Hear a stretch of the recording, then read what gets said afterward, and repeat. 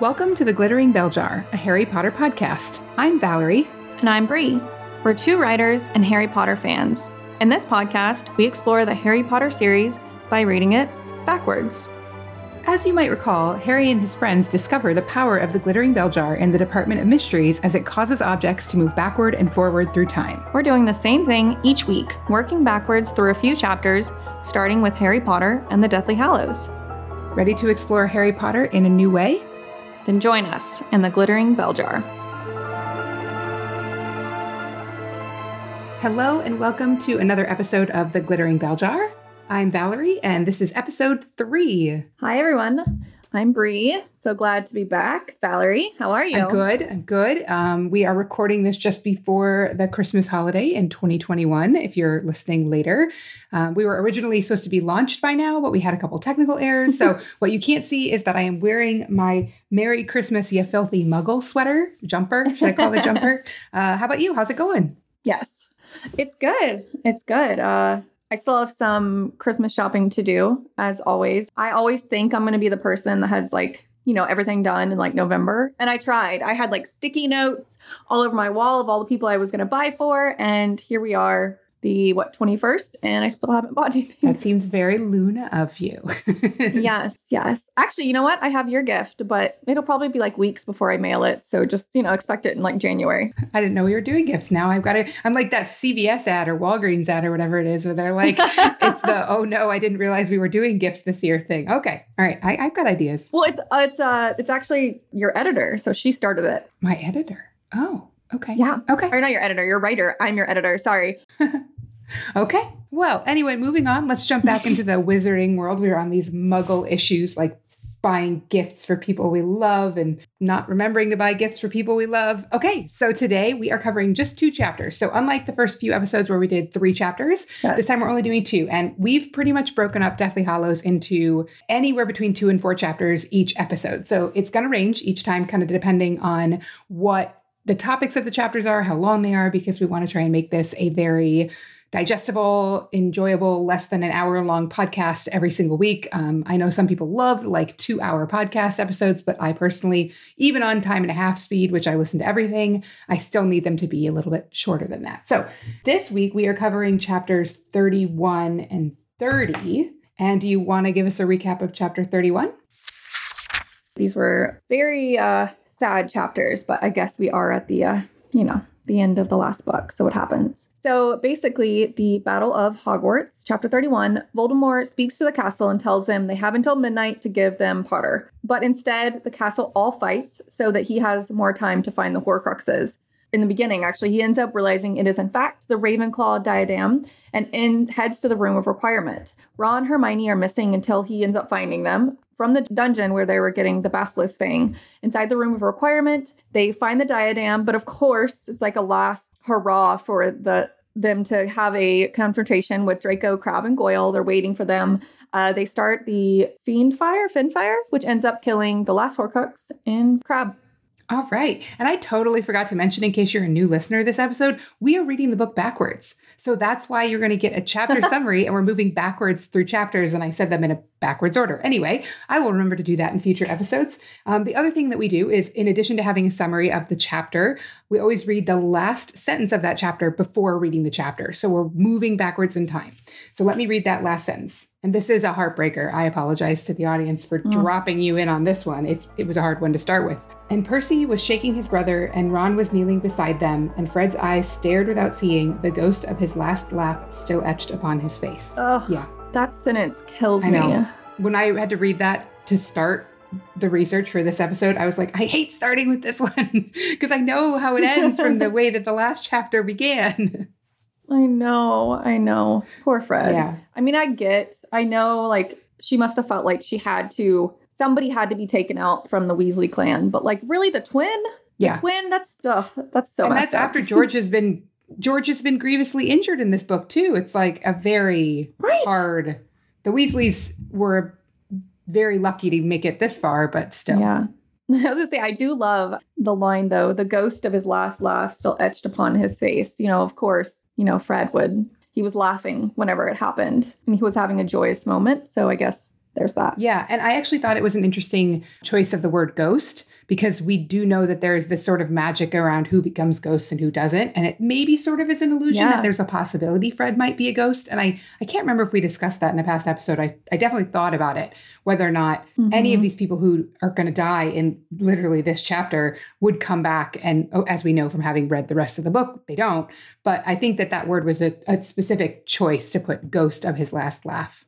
Yeah, I agree. Can you imagine Fred as a house ghost? Like, how fun would that be? Yeah, Peeves would have competition. Oh, for sure. But he'd be much better at it. You know, Peeves is more like obvious with his jokes, where I feel like Fred there'd be a little more intricacy to his ploys. Yeah, for sure. And this is a huge chapter, by the way. That's why we only did 2 in this episode, because this chapter is almost 30 pages long, and it is so densely packed. So did anything jump out at you as you were going through this chapter? Yeah, so they're in the main room, and I found it kind of interesting how the 3 houses, or the 4 houses, but the 3 houses, how far they've come throughout the book. And, you know, we don't necessarily know this yet. And I will be kind of watching how the houses, how they act towards Harry and act towards the other Gryffindors. Because what happens is basically you hear a voice and you hear Voldemort say, hey, I want Harry Potter, right? And the 3 houses, they end up jumping up to protect Harry. But what I noticed is automatically my mind was kind of biased that Slytherin was like, oh, I pictured Pansy and Slytherin all jumping up. But it doesn't say that. The text just says that Pansy Parkinson jumped up, and the other three houses did protect Harry, but Slytherin didn't all try to attack him. It was just the one. So I found that interesting as well, where my own bias kind of steps in and assumed it was Slytherin versus the 3. But I just love that the 3 houses in general, I don't think probably the first 5 chapters that wouldn't have happened, because the other houses still weren't sure about Harry. They weren't sure how they felt, because they weren't sure, you know, were the things that Rita was writing about him true? You know, was he who shall not be named really back? Where now they're just there to protect him and back him. And I kind of love that. It's very interesting, because I think in Goblet of Fire, we see that the houses align themselves. Actually, there's several times it happens. They align themselves with Gryffindor only when it kind of like is against Slytherin. And this is not the same. Yeah. That's not the same dichotomy we're having here. This is Voldemort. It's a very different level of evil. You know, if Slytherin is the bad house. I definitely agree that I think she does an interesting choice here in the characters she picks for different lines of dialogue in this particular scene in the Great Hall. So in addition to flagging Pansy Parkinson as the one who stands up, which means, and maybe we can assume that Malfoy, Crabbe, and Goyle are not in the room. They're not in the Great Hall because they've already kind of snuck away to try and keep an eye out for Harry when he tries to defeat Voldemort. They don't really know how, but that's what I would presume, because they're not involved in this at all. You don't ever hear about them. The other character that jumped out at me was the very first character to speak, the very first student to speak is Ernie Macmillan. And he says, and what if we want to stay and fight? And I think that she made that character choice on purpose, because Ernie was the one who doubted Harry in Chamber of Secrets.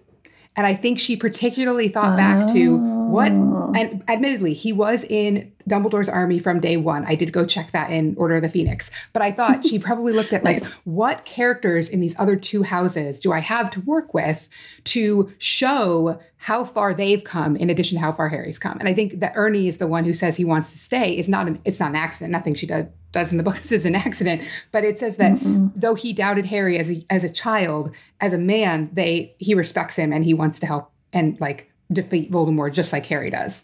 Several things in the chapter jumped out at me like that, where she makes very particular character choices. Yeah, that's a very good catch. Oh, another thing that I caught, and I think having reread it a couple times, it makes a little more sense than when I first read it. As they're assigning the tasks for the defenses of Hogwarts, it turns out that they give Fred and George defenses of the passageways into the school. And at first when I read that, I was like, wow, that's like a really important job. But then I realized it's more like they know all the passageways, right? Because they had the Marauders map for years.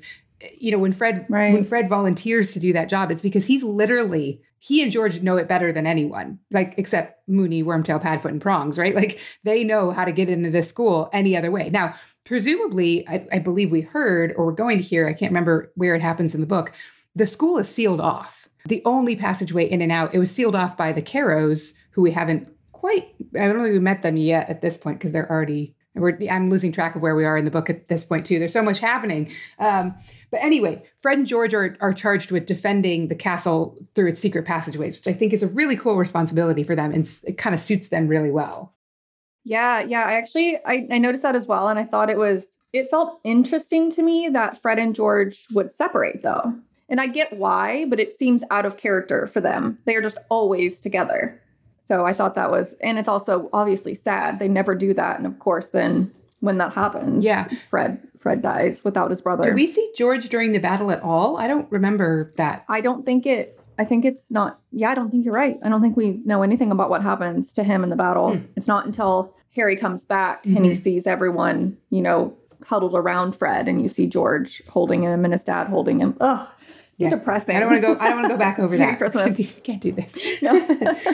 Another thing I loved was, and we talked about this in the last episode, in episode 2, was Professor Sprout and Neville seizing loads of plants to fight with, using herbology as a magic of battle. I think it's such a cool concept. And I know that we're recording this now and the Fantastic Beasts franchise is still going on. And we kind of see how a Hufflepuff who loves herbology and magical creatures could use that as a defense magic or an attacking magic. But I don't think we really get a sense of that in these books. And I just love seeing it here at the end, that this kind of lame branch of magic is actually pretty cool and used effectively in the battle. Right. I think he even says, I'd like to see Slytherin up against insert a plant. It just was very cool. Yep. And moving forward, as you covered, there's Harry's running around trying to find Ron and Hermione, trying to find the diadem. We're going to talk a lot more about the diadem when we jump back one chapter. There's the Room of Requirement, where there's a whole bunch of stuff that happens in the Room of Requirement. And I think it's very interesting, first of all, that most people who encounter it never realize it does more than one thing. To understand that the room does more than one thing, it's a very unique knowledge. Voldemort doesn't know that. Malfoy doesn't seem to know that. Harry knows it. Dumbledore didn't know it. So the fact that they can use it in multiple ways is such an advantage. But I loved when you have all of these important kind of third and fourth wave characters. I don't know, wave tier. They're not the primary characters. They're not even secondary. Neville's grandmother appearing in the Room of Requirement, right? That's so cool. Yeah. Speaking of Neville's grandma, page 624, I was just one of my favorite parts. Neville's grandma, for one, shows up to fight, which is amazing because we don't really know much about Neville's grandma, except for the fact that she's kind of scary, right? Yeah. She raises Neville. You don't really feel much love from her or anything like that, but she ends up being very proud of him. And earlier in the book, we're going to discover that she's been on the run because the Death Eaters came for her. So she's a very cool witch. That's right. But she's an old woman. Yeah. And so we kind of get that juxtaposition. Okay, keep going. Yes. Yeah. So she asks, have you seen my grandson? And Harry says, he's fighting. Naturally, said the old lady proudly. Excuse me, I must go and assist him. Yep. And then with surprising speed, she trotted off toward the stone steps. Yep. She's great. Yeah. She's great. Yes, another good Neville moment. I mean, come on. We're the Neville fan club. We just misnamed this podcast. I'm sorry, everybody. But we wouldn't have been the Neville. I mean, it would be fun to read the Harry Potter series just paying attention to Neville straight forwards, but it's from reading it backwards that he's really jumped out as such an important character. So I look forward to seeing, as his role changes in importance, how we can kind of keep an eye on him. What other exciting moments did you find? So let's see. On the very next page, I think this is an example of something you mentioned in one of the first 2 episodes about the levity, when she brings in that sense of levity, when she finally has Ron and Hermione kissing, and they get so involved in it that Harry has to yell at them to get their attention to go back to the important stuff, which is defeating Voldemort, please. Can we get back to that? Though I do love this sentence. And I think that especially now, we're recording this almost 2 years into COVID. It's an interesting way to think where he goes, Harry says, there's a war going on here. Ron and Hermione break apart. And Ron says, I know, mate. So it's now or never. That idea that when you're in a stressful situation, you should embrace those opportunities that you've maybe been waiting for, or which are very important to you that you didn't realize until you were in that moment. Anyway, I just kind of like that now or never, right? They should have a good kiss. I mean, they should get back to work also, but give him a moment, Harry. Give him a moment. Turn your back, Right. Right. Yeah. Speaking of Ron and Hermione, I didn't notice this before, but so Harry is by himself. He hasn't caught up to Ron and Hermione. And there was a sentence, and basically it says, without Ron and Hermione to help him, he could not seem to marshal his ideas. So I like how we're getting those moments to show like, yes, this is about Harry, but it's about so much more. And he constantly had people in his life to help him. And that was so important. That's why he ended up defeating Voldemort, because he had this circle of love and these people constantly that were a part of his, that were the team, And I'm like that personally. Like I need people to talk through things with to come to conclusions. I mean, yesterday you and I spent how long talking about Instagram reels and stuff. And then I still had to talk to my husband about them. So I totally get that when you're just like in your own brain all alone, it's hard, especially if you're stressed out, it's hard to think clearly. Sometimes you need to be able to express it to another person who's looking at it from a different perspective. Yeah, I noticed that too. And I really like that phrasing that she used there. Okay, I have a question for you. How do you say the summoning spell? Oh gosh, give me the page. 627. It's in italics in my copy. Oh God. How do you pronounce that? Because I think we pronounce things differently, and I want to call that out because we're tracking things, and we're going to do a bonus episode about the different ways we say stuff. Accio diadem. Okay, so that's how you say it. So I don't know where I got this from, but I say Accio. And I know it's not right because I don't speak Italian, but I have Italian family, and I know a double C makes a hard K sound. I can't say it that way. I don't know why. Maybe it was the audiobooks that I listened to growing up. I'm not sure, but it's always been Accio. They don't say it that way in the movies. Anyway, that's going to be on the list. We can do some research into like, we'll both say it the way we say it, and then we'll look up like literally how should these letters be pronounced. And we'll have a whole episode about all the different things. I've been tracking them. We say several different things differently. I love that so much. And I only laugh not because of how you pronounced it, but also how you pronounced it. I'm like a child. You said ass. So I'm like, so sorry. Just don't worry about me. I'm immature. It's fine. You know what I'll do? I can't actually. I have them on recorded tape. I can't listen to them anymore. They're just like on a bookshelf, a relic from a bygone era. I might be able to find an old copy, maybe from the library, that I can listen to it, the Jim Dale version, and see how he pronounces it. It might not be my fault. Yeah, you know what? Actually, that's something I always recommend. I don't know if you do this, but make sure you have a membership to your local library and then download the app Libby, Libby. This is not promoted. I just want people to know because I think it's so cool. I'm constantly downloading audiobooks or Kindle books from the library. And so you could just go and see it's available and download it and check it out. Oh, that's cool. I was just picking up books from my library this morning. We are library patrons. If the National Library Association of whatever wants to sponsor, we're totally down with that. All right. Oh my gosh, yeah. I was such a kid, like a nerd at the library, like going every summer. I would go, I rented movies, I bought books. I thought the library was so cool. Obviously, I was not. I volunteered at the library. Oh my God, that's amazing. I'm so jealous. When I was too big to do the summer reading program, I volunteered to help kids get the stamps on their summer reading programs. Yep. I loved it. I just got to sit there and read all day. Then I worked at a bookstore. Yeah. Then I worked at a movie theater because you just got to see movies all day. I just have been in this world of books and movies, and so much of it with Harry Potter, for a very long time. Amazing. Okay. I love it. I love it so much. What else? What else you got?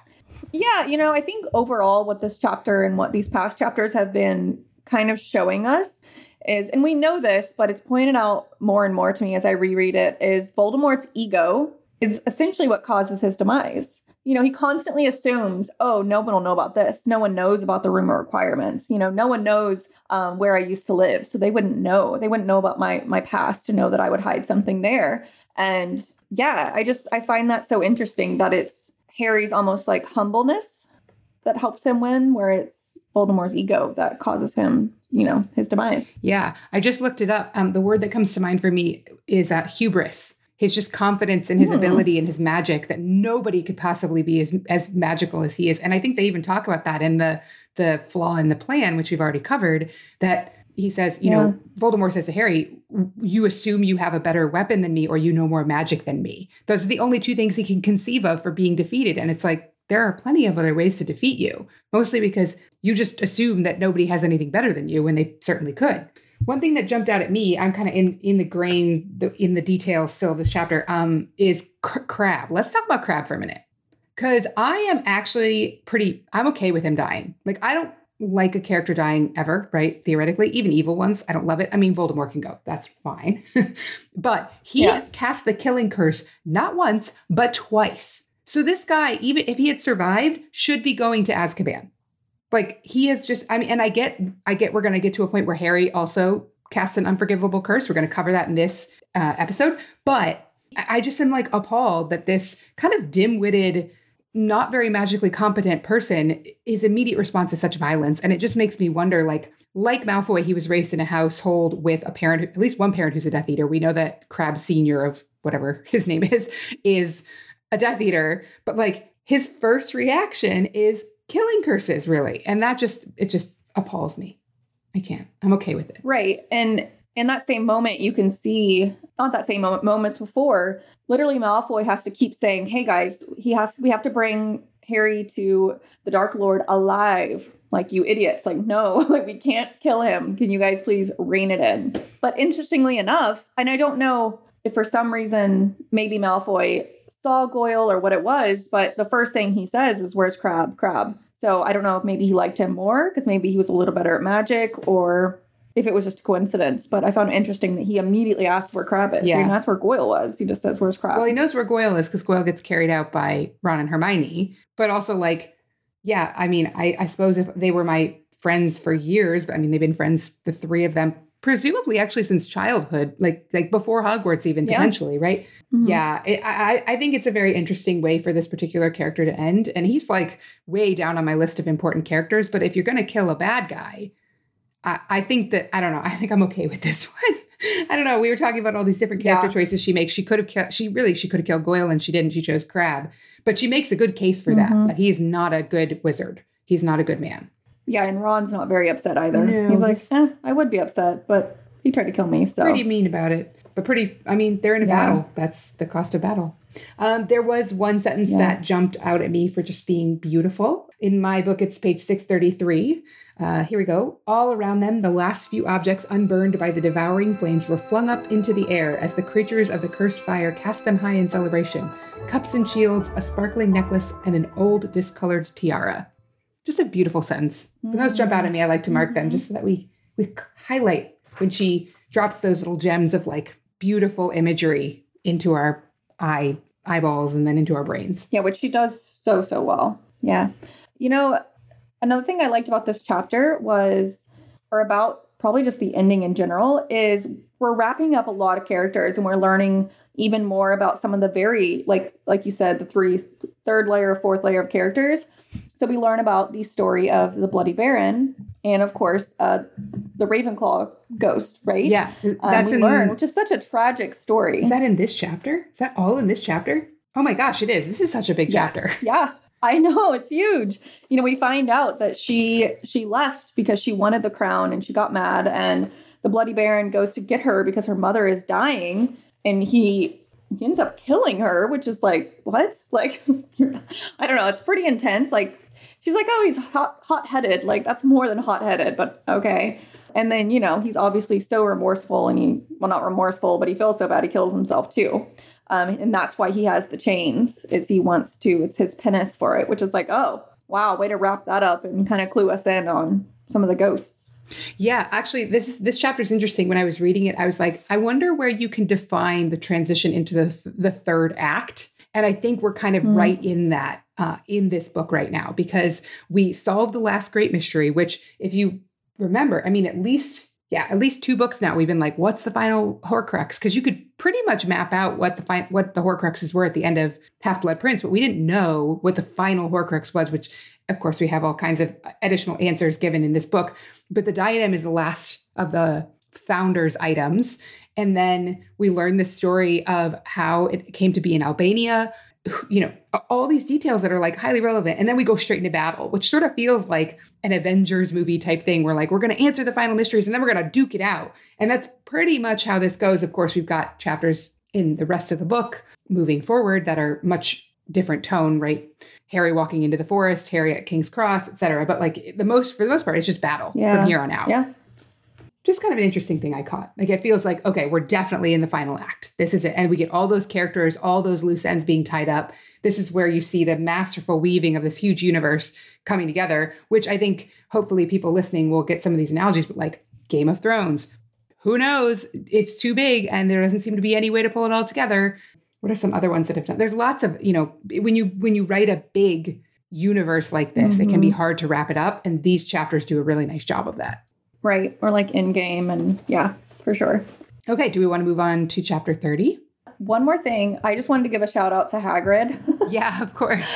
So poor Hagrid, like, or not even poor Hagrid, but like Harry, he's like, oh, Harry, how can I help you? But then Fang runs off and he's like, oh, sorry, you're trying to save the world. I gotta go, gotta go help my creature, Which honestly, I get that though, because if my dog was like running off, I'd be like, oh, sorry, I'll catch you on the flip side. Hopefully we win. Yeah, I was going to say in response to that, I think, I'm kind of disappointed that Hagrid doesn't have more of a character arc in the whole, really the whole series. But then I'm like, but he's also really consistent. He's a very consistent character. We know how he's going to react in these different situations every single time. And so I guess I'm okay with Hagrid's story the way it is because it's just so much like him, from start to finish. He's loving, caring for Harry, delivering him to the Dursleys, Norbert, Fang, all these different creatures, Buckbeak throughout the books. And then, of course, at the end, he's still going to be caring about these creatures that he's always been that way. It's just his nature. Yeah, that's an interesting point. I think Hagrid doesn't need this huge arc because he's just solid. Like, he's already a great guy. He already, we learn things about him. He, of course, gets a half-brother and we get to learn about him being a giant and how that's, like hush-hush. And he dates someone and he's nervous in that way. But it's almost like he just got to kind of be not normal, but he does get to experience normal things, dating and having these little small things that happen, which do interweave with the whole world as far as, all the little creatures he finds end up coming up in the book and playing an important part. But overall, yeah, he just gets to be pretty solid, just like a solid, something that gets to stay the same for Harry almost. Right. And that's nice because so many of the characters change along with Harry. And as a reader, we were changing too. Right. Yeah. So many characters, we find all these dark secrets about them, but like not so much Hagrid, he's Hagrid. Yep. Cool. Okay. Jumping back to chapter 30, which is called The Sacking of Severus Snape. Basically, this chapter starts with Harry in the Ravenclaw common room being attacked by Alecto Carrow. Luna Lovegood saves him with a stunning spell, which I loved, of course. Amycus, Alecto's brother, tries to come in, but McGonagall steps in and eventually stops him, ties them both up. Harry lets her know, hey, Voldemort's coming, the castle's under attack. Essentially, this is McGonagall's chapter, in my opinion. And he has to find he has to find something. He doesn't tell her what. And then you find Dumbledore's army, the Order of the Phoenix. They all come to the castle to fight. And that's pretty much it. The final sentence is, just for a little context, because it won't make sense without it, Voldemort is standing at the gates of Hogwarts, and the sentence reads, he was possessed of that cold, cruel sense of purpose that preceded murder. Very interesting. I think she uses very similar language when she finally walks us through the attack on the Potters, but we'll get to that in a future episode. This is a McGonagall chapter. I think you're right on that. I was nodding along as you said that. I hadn't thought of it that way, but a lot of this has to do with McGonagall. Yeah, talking about wrapping characters up, I feel like they're kind of wrapping her up, right? Like we're getting to see more of her power and get to see how much she does in fact care about her students and care about Harry. Yeah, we kind of learn, I feel like we learn a lot about her in this chapter. Including that, although I would always assume that Dumbledore did talk to her a lot and confide in her, but maybe not as much as I had assumed. Yeah. Because she doesn't really know what Harry's doing. No, she doesn't. She has no sense at all. And I think Harry asks her about the diadem, but everyone's just like, and I say everyone, I mean McGonagall, Flitwick, everyone's like, nobody knows where it is. Like, what do you need that for? That's not helpful. And they don't have any sense of context. Like, this is why Harry's asking. Is he looking for an item to defeat Voldemort? Flitwick's like, a little wisdom wouldn't hurt, but I don't think it'll help you defeat Voldemort. And he's like, that's not why I need it. just tell me where it is. Okay. So I do want to go back to the love she has for her students. One of my favorite lines in this chapter is why would Harry Potter try and get inside Ravenclaw Tower? Potter belongs in my house. I just love that. I can just hear it in Maggie Smith's beautiful Scottish accent, and it makes me very warm in my heart for her and for Gryffindor, even though I'm not a Gryffindor. Right. No, same. I agree. It did give you this, I don't feel like Harry belongs a lot of places, but it's McGonagall's moment to show him that she does, essentially love her and love her students. And yeah, that was a very, very beautiful moment, especially at the end of a book where things are very sad and things are, kind of ramping up. I think that's just why this book is so very emotional in the final few chapters, is you're riding this roller coaster of emotions. I did want to point out very shortly thereafter, Harry defends McGonagall against Amicus, and he uses Crucio on him, which, again, the Cruciatus curse is an unforgivable curse. So we're going to Harry's used it before. It goes to show he is, in some ways, that hot-headed kind of young man that Dumbledore is worried would get distracted by the Deathly Hallows, because when he gets very angry, he doesn't actually behave in a way that's according to wizarding law. But it was interesting that he did it then, because he obviously was filled with his own pride. Like, oh, I'm going to defend you. And so he uses that. But I would argue it's not because he's a hot-headed kid. Wouldn't we attribute some of that anger to the part of Voldemort that's inside of him? Absolutely. Possibly. Yeah, that's a good hypothesis. We're going to give Harry that so that I don't feel so bad about him. Okay. But again, there are little moments of levity. So Luna, at the very beginning of the chapter, she stuns the other Caro and says, I've never stunned anyone except in our DA lessons. It was a lot noisier than I thought it would be. Because if you might recall, when they were doing that, they were using cushions. So when someone fell, they hit a cushion. And it's like, well, yeah, a human body falling on the floor. I don't know about you, but I fainted in my life. It is a very violent thing to fall on the floor unexpectedly. But Luna's sounding mildly interested. It's very, very Luna reaction. Yeah, she has another moment too where I think Harry says Voldemort. She says, oh, are we using his name again? Just like, yes, Luna, we're using his name. Oh, I think we talked at some point about Snape's magical abilities, maybe in the chapter and episode. Yes. He can fly now, which is something he learns from Voldemort. So though Snape is playing the spy, even though he's not really spying in this whole book at this point, I mean, he's working with Dumbledore's portrait, but he's not really reporting to Dumbledore the same way. Anyway, my point is that he's still learning magic from Voldemort. Yeah. I think we talked about it before, but I just think it's interesting how powerful he is. I don't know if it's not talked about enough or I just didn't notice it enough, but he is arguably, I don't know, in the top 5 at least. Like, he's very, very powerful. And now he can fly. Like, what? Yeah. I don't think Dumbledore could fly, because he and Harry use brooms when they come back from cave in the end of Half-Blood Prince, which reminds me, we need to do our quiz question for our Gilderoy Lockhart style quiz. And that's a perfect segue, because today the answer to the question is, what's our favorite book? So what's your favorite book, Brie? Definitely number 6. So the Half-Blood Prince. I think that is the one where just a lot of interesting stuff happened. Book 5 was like a little hard to read, a little boring, where book 6, you get a lot of action. Yeah, I'm the same. Actually, I love Half-Blood Prince. I always loved it. I loved it in part because it is the book that focuses on the Slytherins. All the Slytherin men get really big roles, and it is explaining our villains. It's kind of unpacking them for us.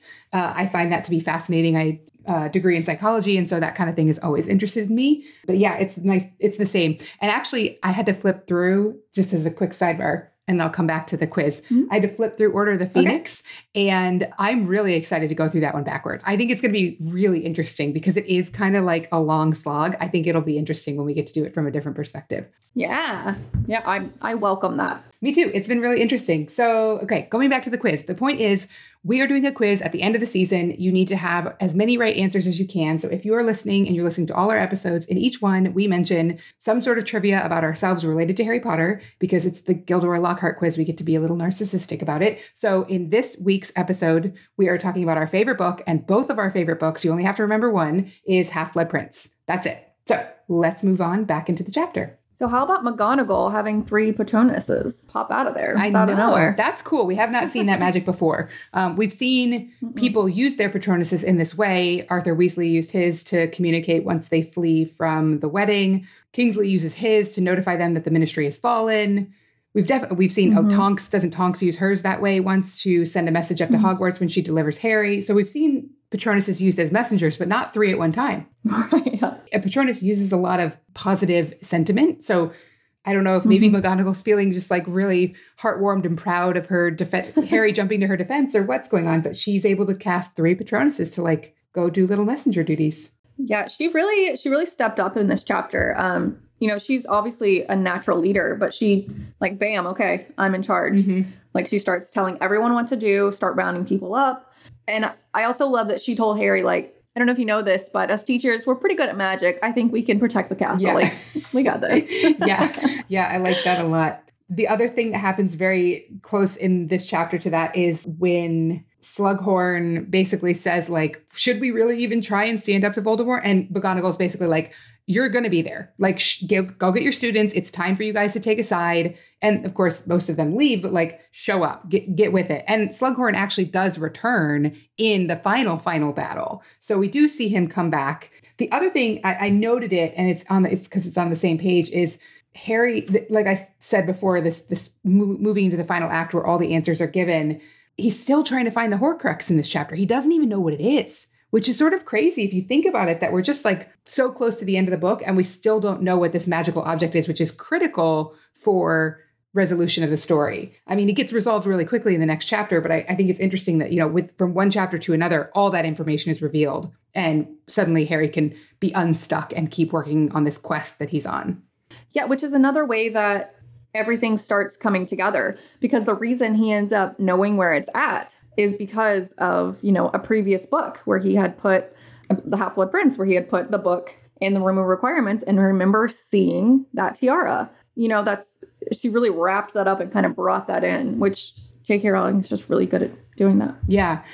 Same thing goes for in this chapter. Flitwick says something like, no one in living memory can remember where it is. And he remembers that in the next chapter being like, no one in living memory, meaning that maybe dead people know where it is. And that's how he finds the Grey Lady. So it's like all these little gems that she's dropped, she's able to scoop them all up into this conclusion that makes sense. And I've always loved that about these books, that they're so consistent and the details that are brought up at one point end up being relevant, but never extraneously. Like it's always exactly what you need. I really like that. I've liked that since the very first book, when there are things in book 5 that relate to book 1 and book 4 that relate to book 3. And it just always works building on itself. Yeah. What about the Ravenclaw room, like the common room? They talk about it a little bit. I do love Luna. So I partially think, I could be in Ravenclaw, but like you have to answer a riddle every time you have to get into that common room. Like I can picture like young Bree with like sweaty palms all day thinking about like, oh my God, what is the riddle going to be? Am I going to get it? Am I going to look stupid? Like, no, thank you. Just like, let me in. I can remember a password very easily. Thank you, Gryffindor. Yeah. And so this is actually sort of bridging between the next chapter 29 and this one, because they kind of like arrive into the common room right as the chapter is changing. Yeah, I love this common room. This makes me want to be a Ravenclaw. They're up in one of the towers. It's this beautiful starry skied room with like library books all around. It's like Belle from The Beauty and the Beast. If she could design a dream room, it might be this. I do worry about the answering a question, especially I literally was just looking at my note about the question that McGonagall answers that I'm still sort of confused about, which is, where do vanished objects go into non-being? That is to say, everything. I couldn't answer that. That's all I'm saying. I mean, I did cheat. I did Google it because, I don't know. I feel like it's very Ravenclaw, though. Like, if you don't know the answer, you find it. So I Googled it. So basically, the idea is vanished objects still hold energy. So even if you made them disappear, the energy that they were holding is still in the room, in the area, which means they're inside everything. Yeah. I guess that makes sense. That makes sense. But I don't know that I couldn't come up with that. Oh, I wouldn't have gotten there. Even like, I got to run to the library and look it up in a book and I'll be back. And hopefully the question hasn't changed by then, by the time I get back. Yeah, that would be me. Oh, so funny. So my last note was about this levity that J.K. Rowling brings to the scene when Percy arrives in the room of requirement. And Okay, that's what mine was too. Yeah, it's super awkward where Fleur and Lupin try and like create a little diversion where Fleur asks Lupin how Teddy is doing. And it's like a couple paragraphs, including Lupin getting out a picture while the Weasleys are just kind of staring at each other. And then, I was a fool, Percy roared so loudly that Lupin nearly dropped the photograph. Does a really nice job of handling that tension of this character that's sort of gone the way of Voldemort in that direction, being power hungry and abandoning his family, coming back in the last hour to help them. Yeah, that actually was mine. I absolutely love that scene because it's so funny because Fleur immediately is like, oh, how's Teddy? And Lupin's like, why are you asking me, right? And he's like, oh, right. This is really awkward. We should say something. Yeah, really good comedic timing. Very, very funny. Very, very funny.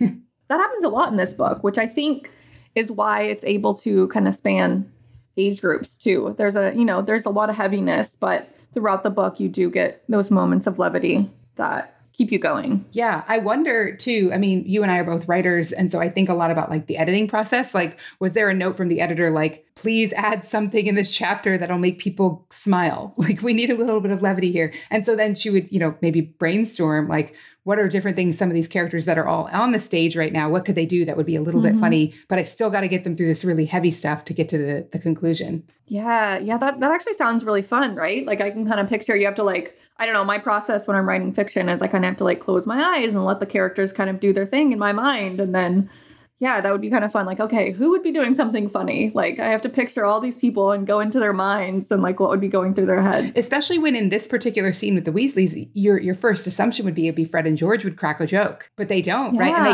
can't. Like they're the ones tied up in the emotion. So like, who else is in the room? Who can I work with? Yeah, that's interesting because I don't write fiction, so I don't have characters doing things.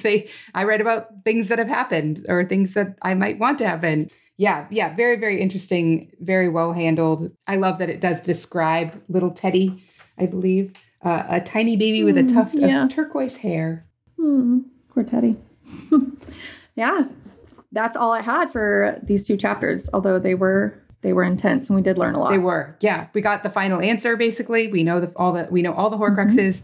We destroyed two of them, right? Because Hufflepuff's cup and the diadem get destroyed. We get to see the alliances forming as we go into the final battle, things we've already talked about in the previous episodes. But now we get to, in our world, in yours and my world, Brie, and our listeners, we get to go take a step back and see how we got to this point. So in the next episode, we are going to be covering chapters 27, 28, and 29. I should have read that in a different order. I should have read it 29, 28, 27 because we're going backwards. So that'll be the Lost Diadem, the Missing Mirror, and the Final Hiding Place. So we will be back next week with a new episode.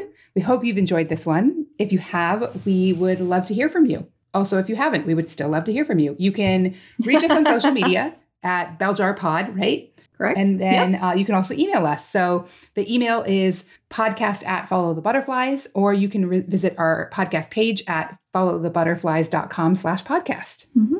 Yep. If you don't mind, hop on to your podcast app, whatever that may be, whether it's Spotify or Apple. If you would like to give us a review, we love 5 stars. That is our favorite one. And if you have time, please write a little something on it just to let us know that you are here. And subscribe, because that does help as well. And we want you to be informed. So whenever an episode comes out, you'll know. You'll be the first to know. Yep. And as a reminder, our very first bonus episode dropped between these two episodes. So if you missed it, there is another episode in there. We did a sort of quick reaction podcast to the 20th anniversary special that just ran earlier this week as of when the episode is out. And I will say, you said, if you don't mind, leave us a review. I'd say if you do mind. I don't care. Give us your feedback. We want to know. We're here. We want it to be a conversation. We want you to join us. So even if you're just discovering this podcast now and you don't want to start at the very back of the book, jump in. That's the cool part about this concept that we came up with. You do not have to start reading at the beginning to know what's going on, because we're reading it backwards too. So every time we pick up the book, we're immersing ourselves in an unusually like in media res experience. So join us 29, 28, and 27. That's where we'll be next time. And we would love for you to do it yourself as well. Get a used book, go to the library, get it on the library online, follow along and do it with us. It's actually quite fun. And if you have anything that you caught or anything you would like to comment about this episode or past ones. We gave you our contact information before, so please reach out. Let us know. Yep. Sounds good. All right. Thanks for joining us, everybody. See you next week. All right. See ya.